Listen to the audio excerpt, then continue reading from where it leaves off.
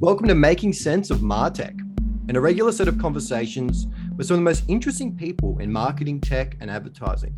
I'm Juan Mendoza. I write Martech Weekly newsletter. It's a weekly email that covers important shifts in marketing technology. People who work in the world's largest media, tech, marketing, and advertising companies read it. You can read, listen, and subscribe at themartechweekly.com. Okay, today I am joined by Tim Burrows. Tim is the former founder of Mumbrella, one of the most significant media organizations servicing the marketing and media industries in Australia.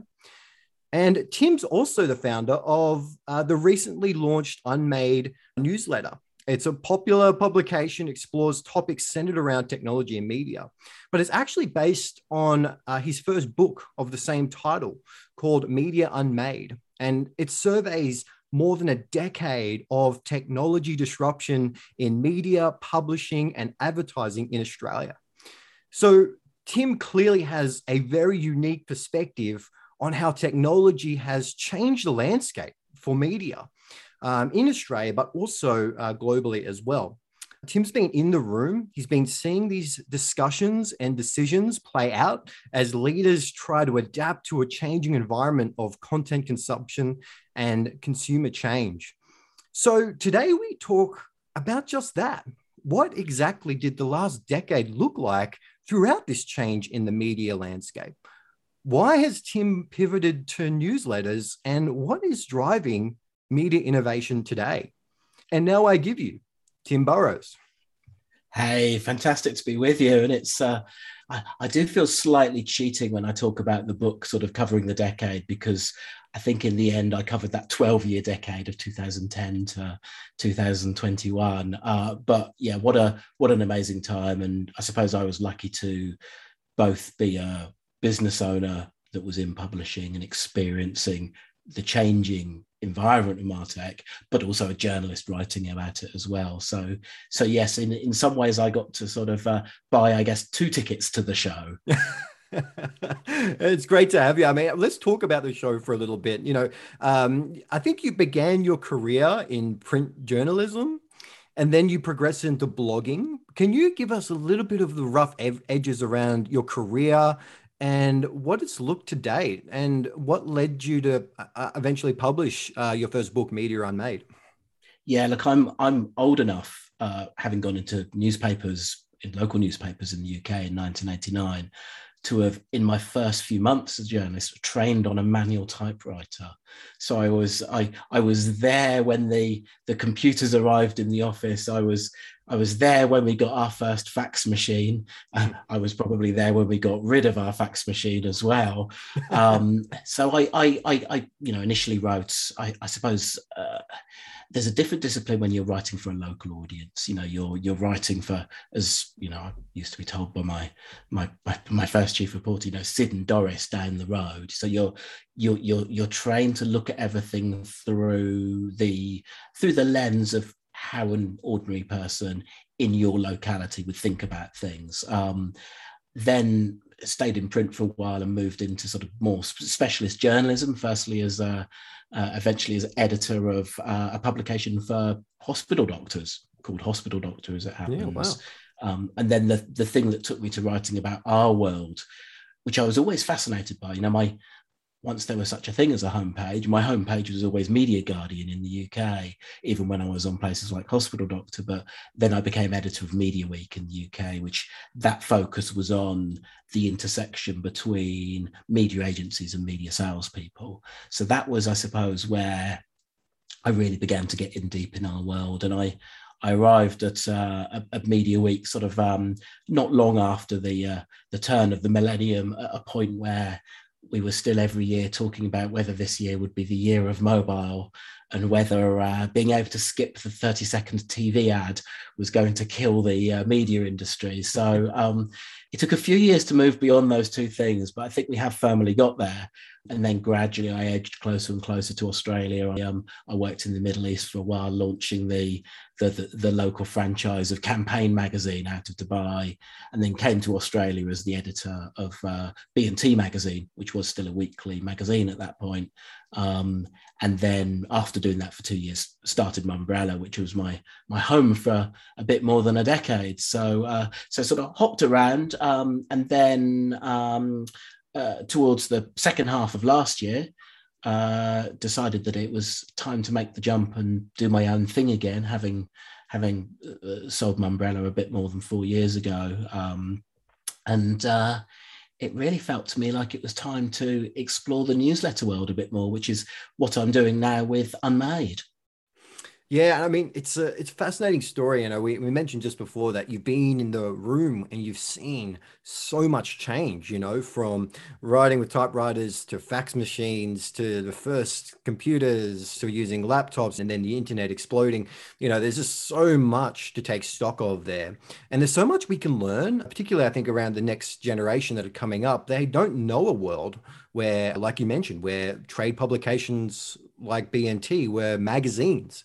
You know, and that's one thing that really struck me about the book was surveying, you know, what was media like before the internet age, and what did the relationships look like between advertisers and partners and the actual media bodies as well. So I think there's going to be some fantastic tidbits to talk about here. We're going to talk about at the end of this podcast about your decision to go into newsletter writing and your sort of pivot towards that. So that's going to be really interesting as well. So let's get into the book. Now, I've been reading it. I have been cracking up laughing, Tim. There's some absolutely bonkers stories in this book surveying the history of media and advertising disruption. And, you know, I think there's a really great quote when you open up the story, which actually I think suggests that the period that we've been working through, particularly around the past 15 years, I think it's seen the most significant change in communications history, and I'm pretty happy to back that. But I love this quote that is right at the front end of the book. It talks about this disruption in this way. It says that, you know, this is a story of media people being dealt bad hands, playing them as well as they possibly could. Occasionally, they play them brilliantly. Sometimes they altered the fate of their organizations. Sometimes, despite their best efforts, it was already too late. And, you know, if you look at the media landscape today and you look particularly from the tech community, they look into it and they say, well, you know, by and large, because of the internet, media has been hobbled by the changes brought about by tech giants. But I actually think that narrative needs a bit of challenging. I think what you do really well in the book, Tim, is talk about some of the leaders in the media industry and how they've actually were able to sort of seize the day or leverage this change as well. So how do you survey the media landscape today, and what do you think the winners are doing well, particularly in the media space? I think now it's clearly a landscape that's splitting between the big global tech players and then the smaller, but sometimes quite big local players, and how they respond to that opportunity, challenge, threat, all of those things that these technologies produce. I suppose one of the things that really struck me, not just about the last decade, but even before, is there is something of a history of the big existing media players getting their act together just in the nick of time and sort of saving the day and being able to kind of, you know, navigate their way through. And I think particularly in Australia, you also can't ignore the often closeness between the big media players, particularly the ones who cover news, and the government of the day, and the help that this can sometimes give them in their battles, sometimes internally, sometimes externally with the rest of the world when it comes to their own interests. So that it all becomes this very interconnected thread where you tug on one part and it affects something at the other end. And of course, you know, many of these players had their own digital ambitions as well. You know, you can't escape the fact that in Australia we have you know, News Corp as one of the dominant voices, which of course is a globally dominant voice. And if you look at the period I was writing about in the book, which, as I say, sort of really began to focus in 2010, MySpace was still in the game then, owned by News Corp. So that's the first of many big what ifs.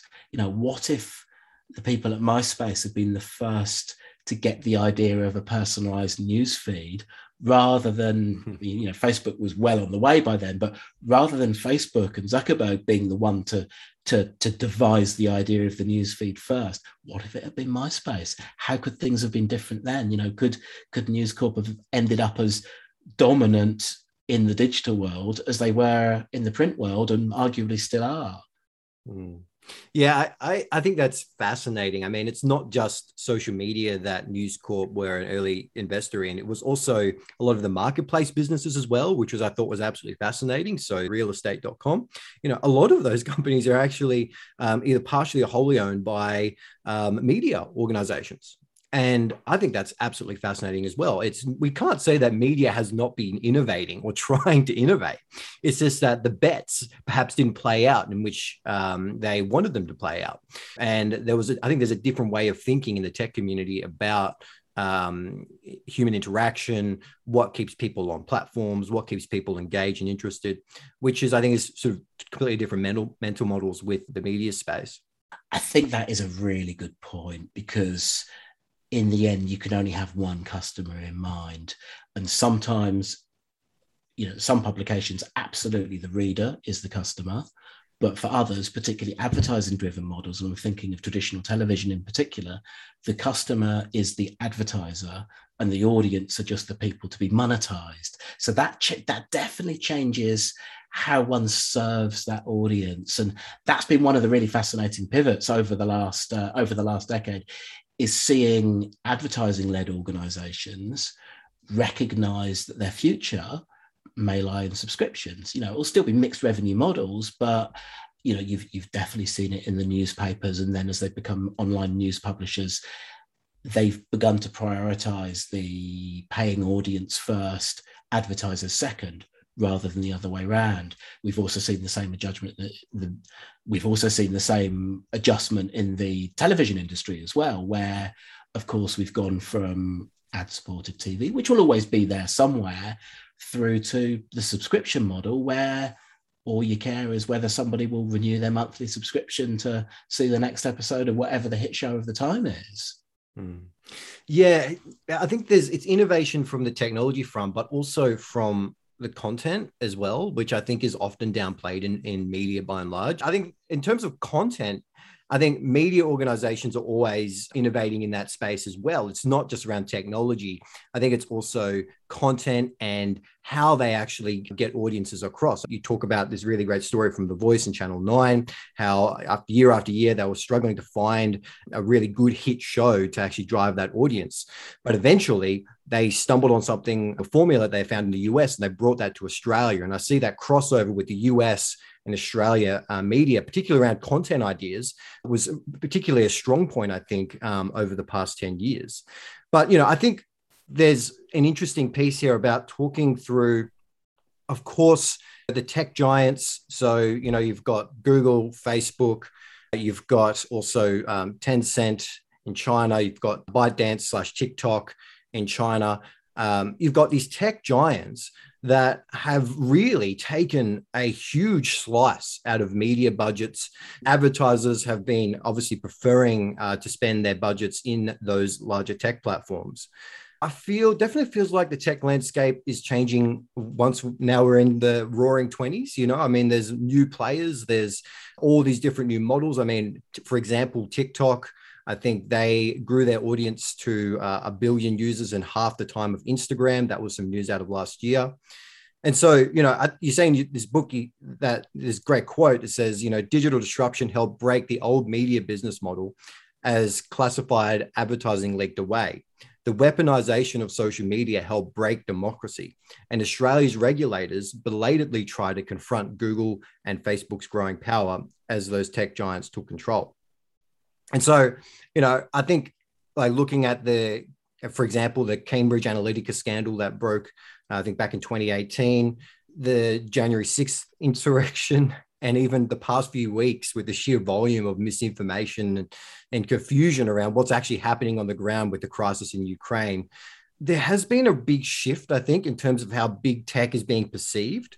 And I think a lot of that actually comes from moderation of content, which has been a very strong point of the media organization. You know, the whole concept of an editor exists to ensure that, you know, the quality of information and the veracity of the information, you know, it's true, right? And it's high quality. But now everybody can be their own citizen journalist, quote unquote, you know, they're publishing 24/7. So, I mean, what are you making of some of the, I guess, the increasing negative sentiment around big tech companies? What role do you think media plays in that? Yeah, I think I should confess myself. I'm among those people who had a broad view that overall the likes of Google, of Facebook, were broadly a benign trend for society and for the industry. Hey, look, you know, my very first experience of Google I can think of, I was talking about, you know, how long I've been a journalist, is when the internet was beginning to come through. I used to keep a notebook on my desk, and the newspapers at the time would have little articles about a useful website, and I would tear it out and I would staple it into my notebook because there was no search at that point, you know. So just the usefulness and utility that Google brought at that point was huge. But I think looking back, where I suppose it began, the narrative began to change, although behind the scenes, the reality had changed earlier, was, as you say, the Cambridge Analytica scandal, where it really became a bit more obvious just how much data Facebook had and how relatively unprotected it was. And I must admit, at the time, even then, I thought that would kind of blow over. You know, broadly, Facebook provides so much service and utility for connecting people, and actually so much helpfulness for advertisers as well, that it will come through it okay. But I suppose I look back now and I think, well, where Google deserves a lot of praise is for seeing where the world of programmatic was going so much earlier than anybody else. So as a result of that, they invested big, they made some really big acquisitions and ended up owning broadly the whole programmatic chain, to the extent that the content creators have ended up not getting a fair slice of each digital dollar. Now, I suspect in time, and I'm thinking this may yet be years, that will correct itself because it always does. But that was always sneaking up on the media owners. Now you can look at some of the deals Google did over the years with media owners to make sure that they were getting their traffic, they were being able to run it through their own ads.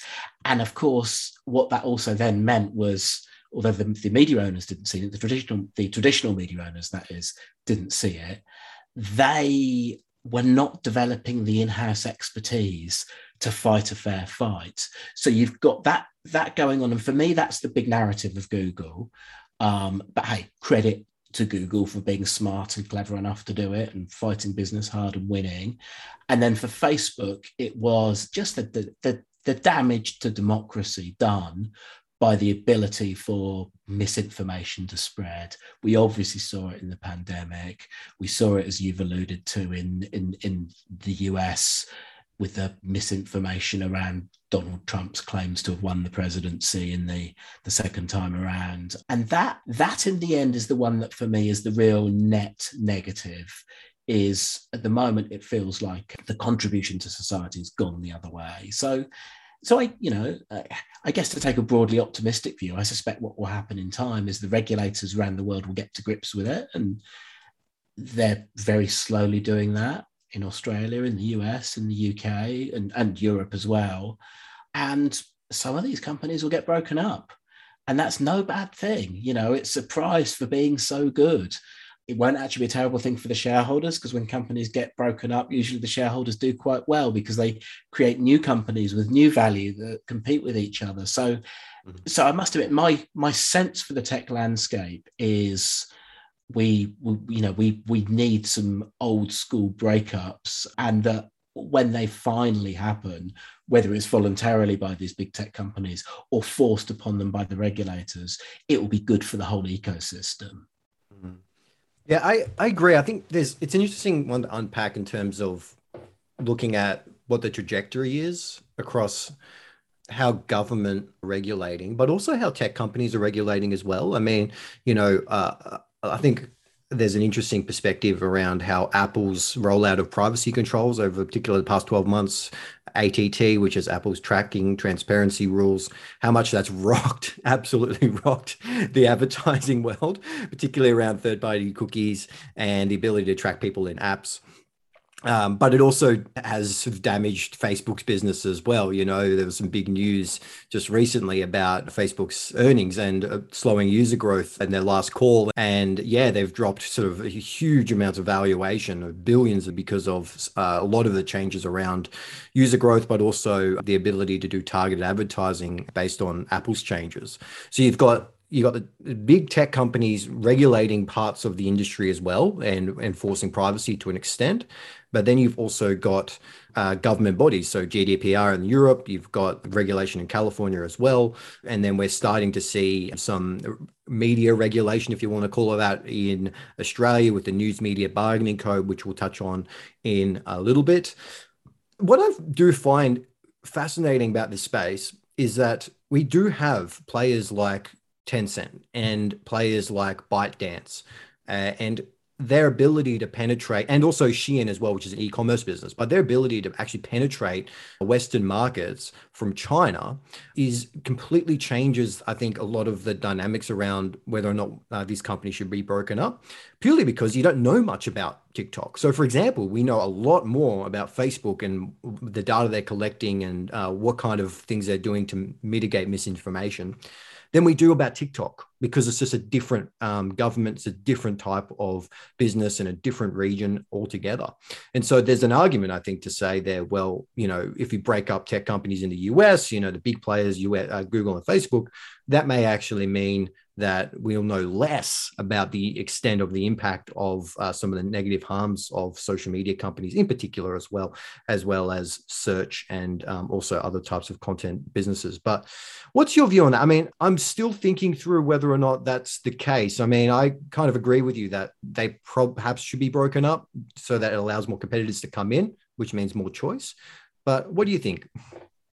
Yeah, look, I think, hey, look, bringing in the sort of the dimension of kind of, I guess, the non-Western democracies, new products coming out of there, that definitely does change the dynamic. You can see the likelihood that Western governments begin to form views on all of that, particularly, when you just have less transparency of the relationship between an organization and the Chinese government, for instance, or, obviously we've not seen anything major come out of Russia in terms of big technology platforms. But so you'll probably see a moment with the likes of TikTok where they are either forced to provide some sort of data separation that is absolutely inviolable, and that probably means a breakup, or the Western governments will do something about that just because of the ability to use and target that data.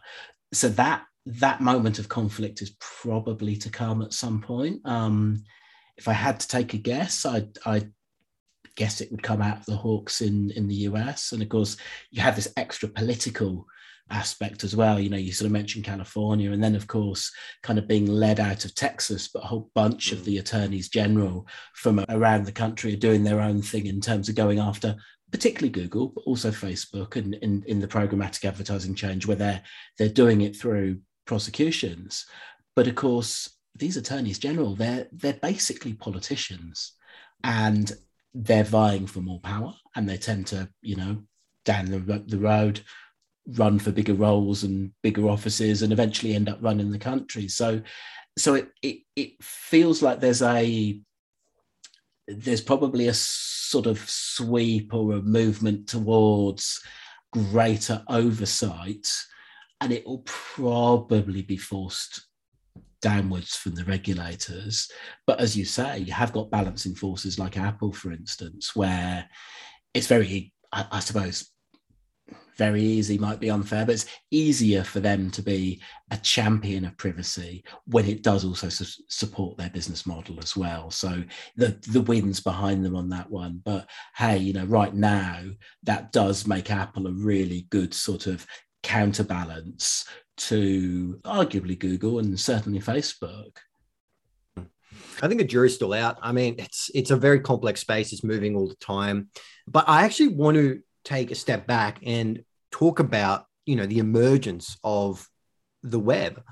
I mean, you were around at that stage, you were working in industry at that stage, and you probably heard the concept of the information superhighway. You know, and then back then it was like the big media companies that were going to take over the internet and make it they're going to be the monopolies, or they're going to be the big platform businesses, right? You know, the Warner Brothers and the various sort of entertainment business, even Disney, you know, like looking at, okay, well, these are the companies that have been doing entertainment and media. They're the ones that are going to create this information superhighway, right? But, you know, I think thinking about the emergence of the web, and what I call, you know, the internetification of content, which really led to, I think, an expectation that high quality media would be free and instantly accessible. That wasn't true. You know, 30 years ago, that wasn't a reality for consumers, for people like you and me. I think that's had one of the more devastating impacts in print media specifically, but also other forms of media. But, you know, I think it's not necessarily a force created by one single tech player. You know, I don't think it's just Facebook, it's just Google making these changes and having this forcing function on how our consumers, regular people, approach information. But I think it's actually more the nature of the web itself. You know, you say that, you know, like regardless of tech innovation, print journalism is absolutely necessary for the function of society, you know, and we continue to see that even today, that it holds truth to power. It's probably what undergrad students learn when they're going through that, you know, it does have a absolutely critical function in democracies. And you say, well, when it comes to media, it's probably not good enough to say, well, you're going to miss us when we're gone. You know, it hasn't never been much of a business model.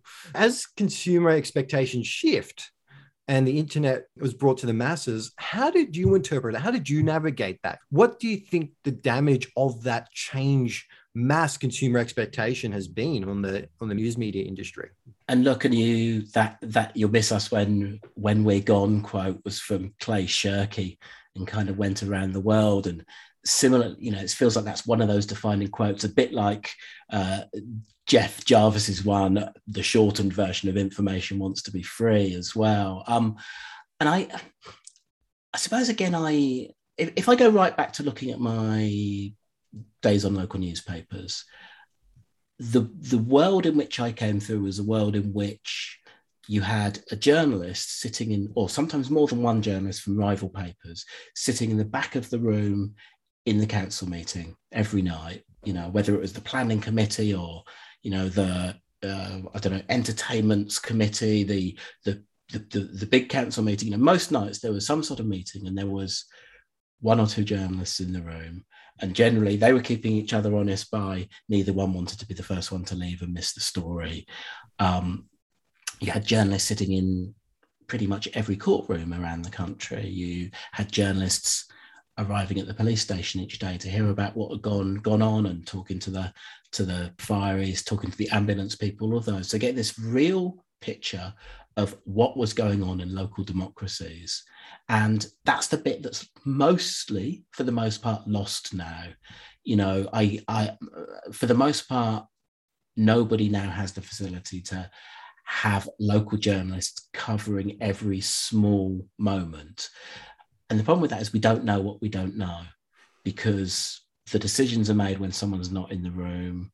They're not there for the arguments and the debates, even if the result comes out somewhere down the track. So I'm sure, certainly at a local level, probably at a national level as well, there's a little bit more corruption than there was before, or maybe a lot. That's one of those things we don't know. So that I think is the biggest single loss in the change of model to society, is at the local level. I think, you know, that's the part of the model that hasn't figured it out yet. You know, arguably the national and metro news providers have got a model.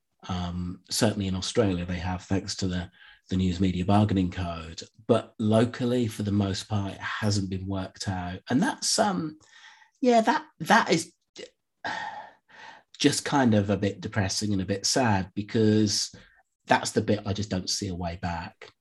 Yeah, it is a sad reality. I think that local journalism has really been suffering under this, I guess, the commercial framework in which media lives in now, which, I mean, even I think it was last year that News Corp announced a number of other consolidation of media publications across smaller regions.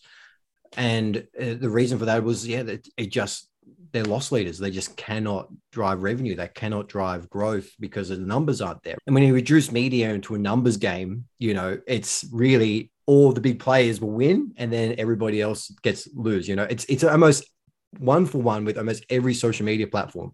There's a 1% of influencers who get the lion's share of YouTube videos, the lion's share of followers on TikTok, and then it's everybody else, right? And I think it creates a disproportional sense of our information environment and actually how we're getting the right kind of news that's important to our local communities. But, it's interesting talking about recently, actually, the ABC reported that because of the News Media Bargaining Code, in particular, that the deals that they have done with Google and Facebook, they were actually able to hire 50 more regional journalists. So, you do have some interesting aspects there as well. But let's talk about the News Media Bargaining Code. I mean, it has been a bit of a train wreck, Tim, if I could call it that, over the past 12 months.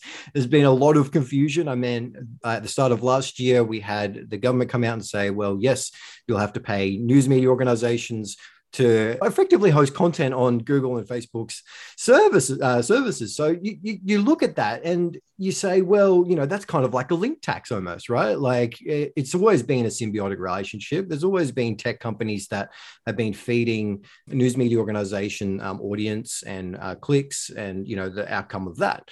But also news media are providing the raw content for what made these organizations quite large in the first place. Not fully, but I think partially that's been a big part of how particularly Google, I think, has become such a massive successful business, is how they were able to take a lot of that news media, original journalism, and leverage that to drive audience.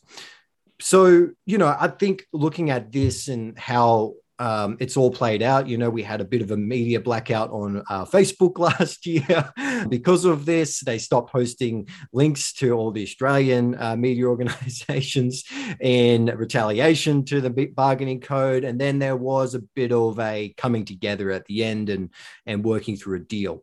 And I think it's obviously resulted in a settlement where a lot of the media, a lot of Facebook and Google in particular have been able to actually make their own deals with media organizations, which led to ABC being able to receive some funding. I think it's about $200 million that have been dispersed so far from this deal.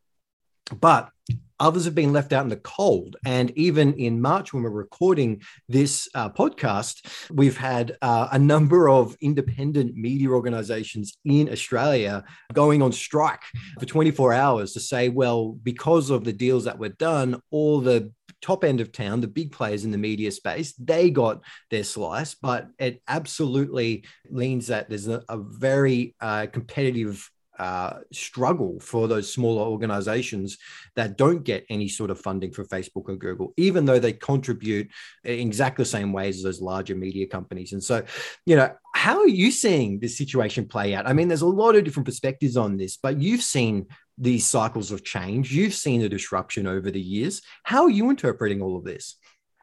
I suppose if there's something I really just am fascinated by and enjoy about the whole process is what a wonderful example it is of that intersection in Australia of big business interests and politics, because that's been the driver. And you get at the other end this grubby but overall broadly positive outcome, I suppose. But what an ugly way to get there, So you have to sort of go right back to the decision of the coalition government to ask the ACCC, the Australian Competition Consumer Commission, to look at the digital platforms. So to run the digital platform inquiry, which is still ongoing. They're only halfway through. So there's been some really insightful work done about the programmatic advertising chain. But there was also a big piece about the imbalance between the media owners and the large platforms, particularly Google and Facebook, which saw the ACCC put forward the News Media Bargaining Code.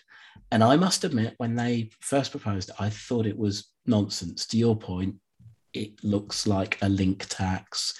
It looks like, rather than having that value exchange of we send you the traffic and you monetize the traffic, having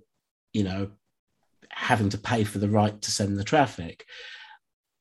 And then it gradually began to dawn that actually the government are serious and they are going to legislate on this. And, one of those pieces in the legislation was the fact that they would have to negotiate. And then the mechanism for deciding the negotiation was both sides would put a proposal and the arbitrator wouldn't pick an answer in the middle. They would decide which the more reasonable proposal was. So potentially this was, going to be massively expensive for Google and Facebook, but also potentially was set up a global precedent, which they obviously would have hated the idea of. Now, it began to feel like Google picked up the vibe first, that if they threw enough money at the media owners, perhaps they could avoid being designated under the code. Facebook was initially more aggressive, which is, as you say, was when they actually shut off Australian news from the ecosystem, and they were clearly doing that as an example for the rest of the world. But I think also they were unprepared for the blowback because, right at the moment when the regulators are asking, are they too powerful? They cut off the voices of Australian media, and in the process, considering there were bushfires going on, there was a pandemic, they cut off a lot of important information sources as well. So they came back to the table, and as I'm sure you'd remember, there were negotiations behind the scene between, went right up to Mark Zuckerberg and to Facebook and Josh Frydenberg within the government, and effectively Facebook came to the agreement as well that yes, they would throw a lot of money at the media owners if they avoided being designated. So it then became this balancing act between Google and Facebook of, okay, well, how many deals do we have to do and who do we have to do these deals with in order for it to be enough to not be designated? And of course, that bit wasn't in the legislation. So it is all about just realpolitik. And there is a mechanism that the ACMA, the Australian Competition and Media Authority, has a part in designating which news organisations should be covered under the News Media Bargaining Code. So there's a bunch of criteria. You've got to have a turnover of more than 150,000 a year. You've got to follow certain industry codes of practice, all of those things. But effectively, the idea is you could be registered as a media company and then knock on Google and Facebook's door and ask them for some money if they're designated under the code. And this is what we got to this week, where a bunch of the smaller players have found that Facebook have just been wasting their time. They've either been doing meeting after meeting and then not doing a deal, or just not giving the money. Probably the most famous two examples are SBS and The Conversation, the platform for academics, are among the biggest, but they're not the only ones. Broadsheet made a lot of news this week as well. And this is the kind of fundamental unfairness of it, if there is one, is the big players have got theirs.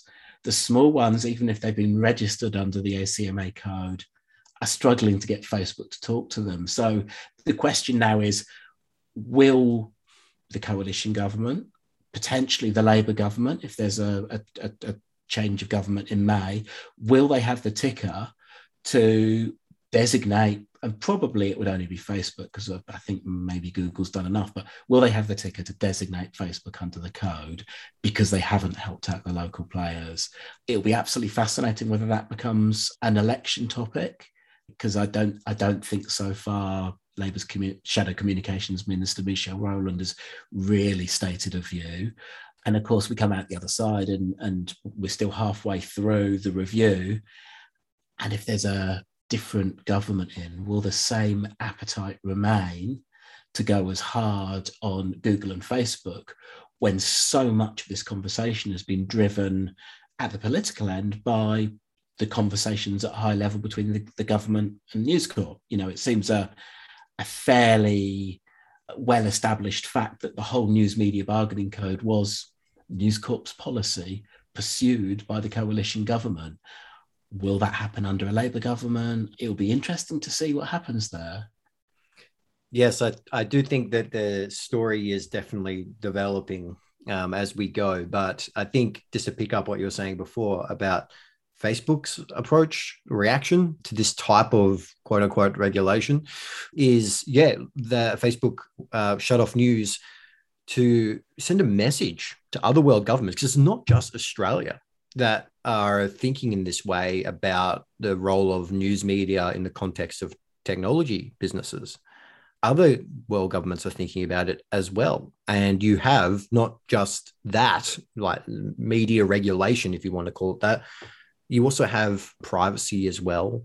You have content regulation, so there's a bunch of different pressures coming from all angles from techcos. And so I think Facebook's approach there was quite interesting, to send a message like, hey, we'll shut off news completely, which, I think there is, I think, a lot of change I think we will see in the next 10 to 20 years in this space. We've had 15 years of more or less being the wild, wild west, particularly around privacy and tracking and user data. But now I think a lot of those walls are caving in and actually are forcing some change. So I definitely think it'd be an interesting thing to watch.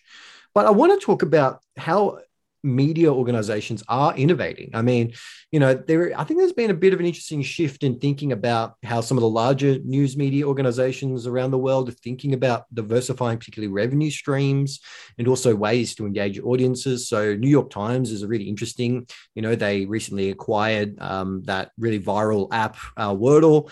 My wife loves to play Wordle. She still does. But that app was developed just by a single developer in an agency, I think in the US. I think he made it for one of his friends, and over a period of 6 weeks or so, he just had quite a huge amount of users organically through social media and people who love the game. And then the New York Times acquired it for $1 million. But New York Times has a portfolio of really interesting games you can play on the app. The ongoing success of the recipe arm of the New York Times is kind of something that's not talked about a lot, but it's a very specific and quite successful of driving subscription revenue. So that kind of stuff speaks volumes to how brands are driving engagement from stuff outside of the news or op-eds or opinions. So, I would be interested to see how you're seeing innovation play out in the media space. Where are you seeing some of the media organizations dabbling in spaces that are a little bit outside of the realm of just pure print journalism? Yeah, now where to begin there? Because there's a couple of threads. Yeah, there's a lot there. Look, I suppose, maybe starting on your point on Wordle and the New York Times. One of the things about particularly the news publishers, I suppose, is they didn't have to be very good at marketing in days gone by. The product was the entire marketing budget, I suppose. So they certainly didn't have to be very good at marketing subscriptions. So there's been an absolute crash course over the last decade, and they've all got a lot better at it in this country than the US. But arguably, I think, the New York Times is better than anyone else. And of course, it is, what do you put in a subscription bundle beyond the news of the day and the analysis of the day, which becomes fascinating. And of course, subscription bundles are everywhere and have been for a while. You can look back at your Foxtel subscription, for instance, over the probably 15 years. We're now obviously seeing a lot of the tech platforms doing their own kind of bundles. Hey, you can even buy a bundle of Apple products now. So that is one part of it. So you've got, I suppose, innovation motivated by retaining subscribers. You also have innovation in, I suppose, just at the product level, and then innovation in business models. And hey, I alluded to the conversation earlier. That to me was a really great example of innovation, because this was a single individual, really, Andrew Jaspin, came together with one or two others, but he was a former editor of The Age who was very well connected, including with universities who were quite well funded. And he persuaded the university sector and some politicians to put up millions of dollars to create the conversation, which would then become this engine of sharing academic analysis. But they would use journalists to translate the academics into everyday language. And then they helped the distribution by making everything available to use under Creative Commons. So everybody could then republish that content for nothing. So it found its way into a lot of mainstream media. So it solved helped solve one of mainstream media's problems of, needing more content with fewer resources. But it also solved the problems of academia, of having all of this expertise without an audience. So that was just one example for me of a great piece of innovation in funding.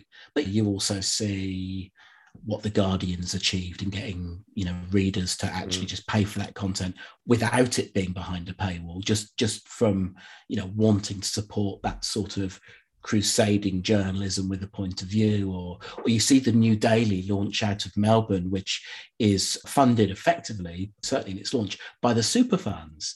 So there have been a number of different pieces of innovation and people finding ways of getting these things going, and then there are others which are still, I think the jury's still out on. So we're seeing there's an organization called PS Media, which is trying to find a new way of effectively crowdfunding local journalism, which, in my view, the model they've got now, if they succeed, won't be the model. And sometimes that's the thing, you've got to try something that doesn't work in order to get through and find the model that does. So there, you are seeing these types of innovation. And then, of course, within the big organizations, they're shifting where they're allocating their resources. A lot of them, whether it's the newspapers, whether it's the radio networks, are seeing the opportunity in audio streaming. So a lot of them are investing in the content side of things, in podcasts. And also, if you look at somebody like Southern Cross Stereo and the Listener app, they're investing in the app side of things as well. So we're definitely seeing shifting resource. And a lot of the time, I think it's looking out to the outside world and what the trends are, and then coming along seems to be one of the stories of big media.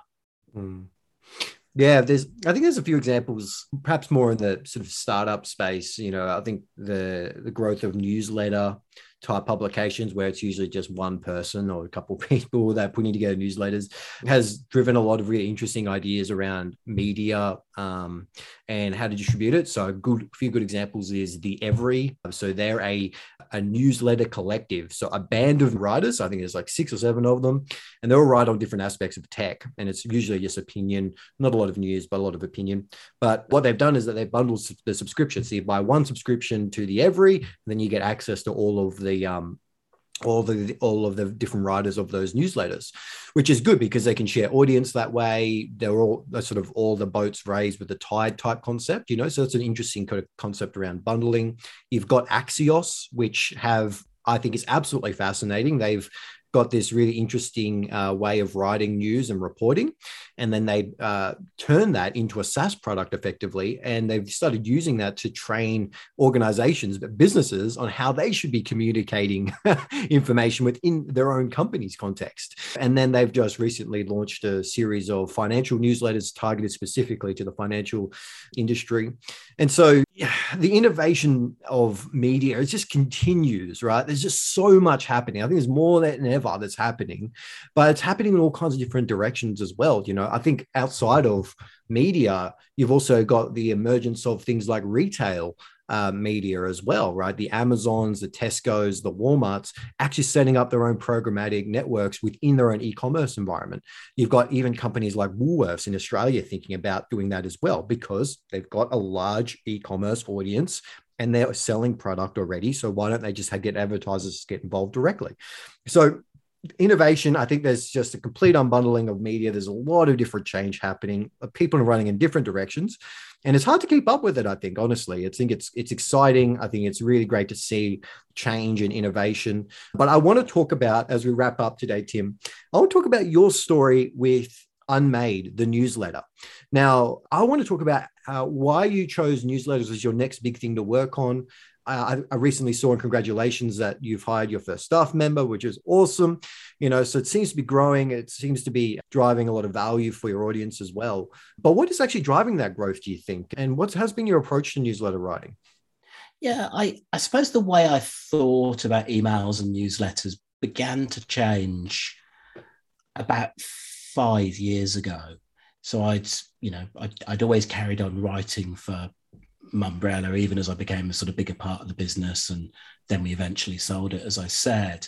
But the thing I started about 5 years ago was a Saturday morning email called Best of the Week, which was just really, it was my personal take on the week just gone. Sometimes I'd pick more than one topic. Sometimes I'd focus on one thing, but I'd try and tease out a thought. And I suppose it's, it probably helped get me ready for then writing the book, really, because, just even stepping back from the day to day to look at a week changes how you look at what was actually the event of the week. But I also realized the style I was writing it was fractionally different to the style I used to write opinion pieces that were published for the web. And I think some of it was preparing for the conversation that would follow in the comment thread on the web. But yeah, so it felt like I was really writing it with the reader in mind for a one-on-one conversation.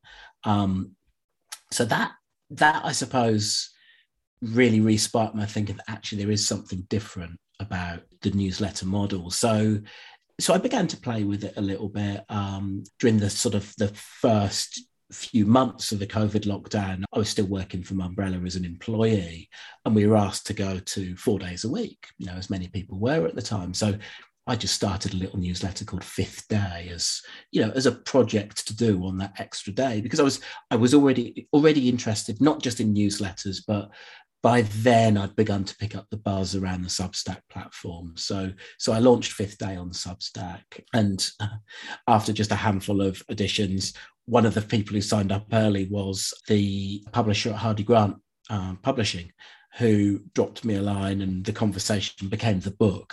So I actually ended up parking Fifth Day to take some long service leave and write the book. So I guess, there is an argument that was what created that book opportunity, I suppose.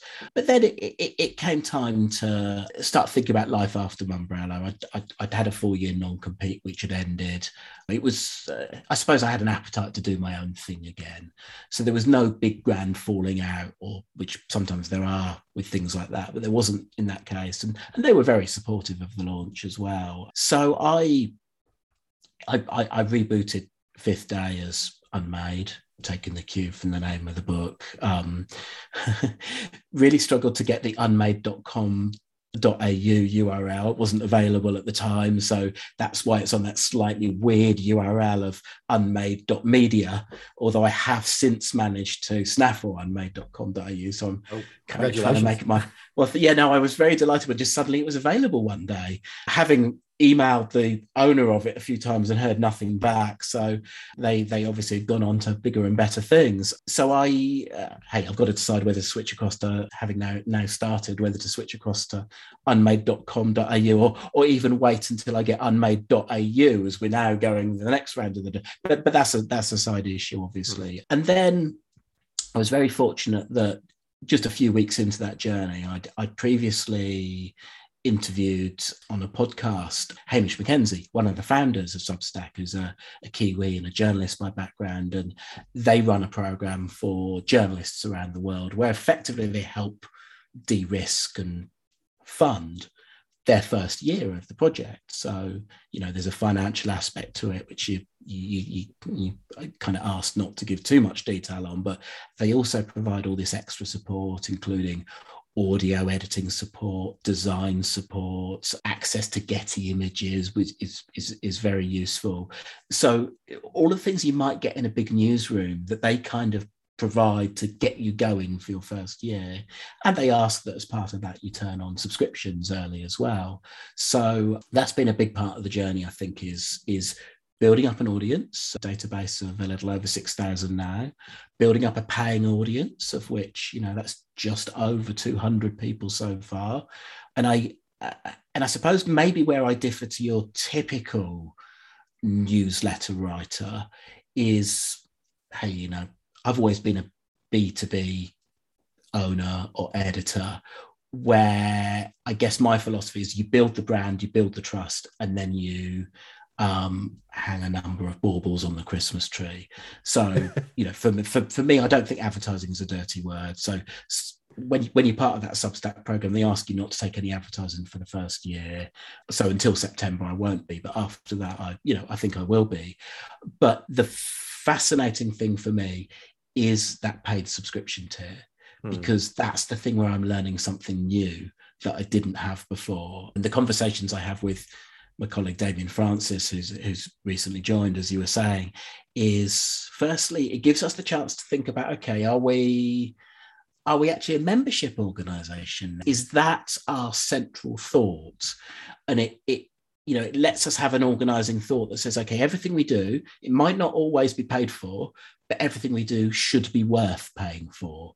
So, when we put on an event, is it a high quality event? When we publish something, is it something we're really proud of? Because I think there's the last thing the media and marketing industry needs is another newswire of all of the press releases of the day. There are so many of those there. So it feels like where we can add value is in content and analysis. So we've just published our first sort of, deep dive where Damien just looked in depth at the marketing sector of insurance, which is actually a lot more fascinating and a lot more nuanced and a lot more hard battled than you think. So just really looking at who the key players are, the different strategies, and just thinking deeply about that for a few days, and then putting that behind the paywall.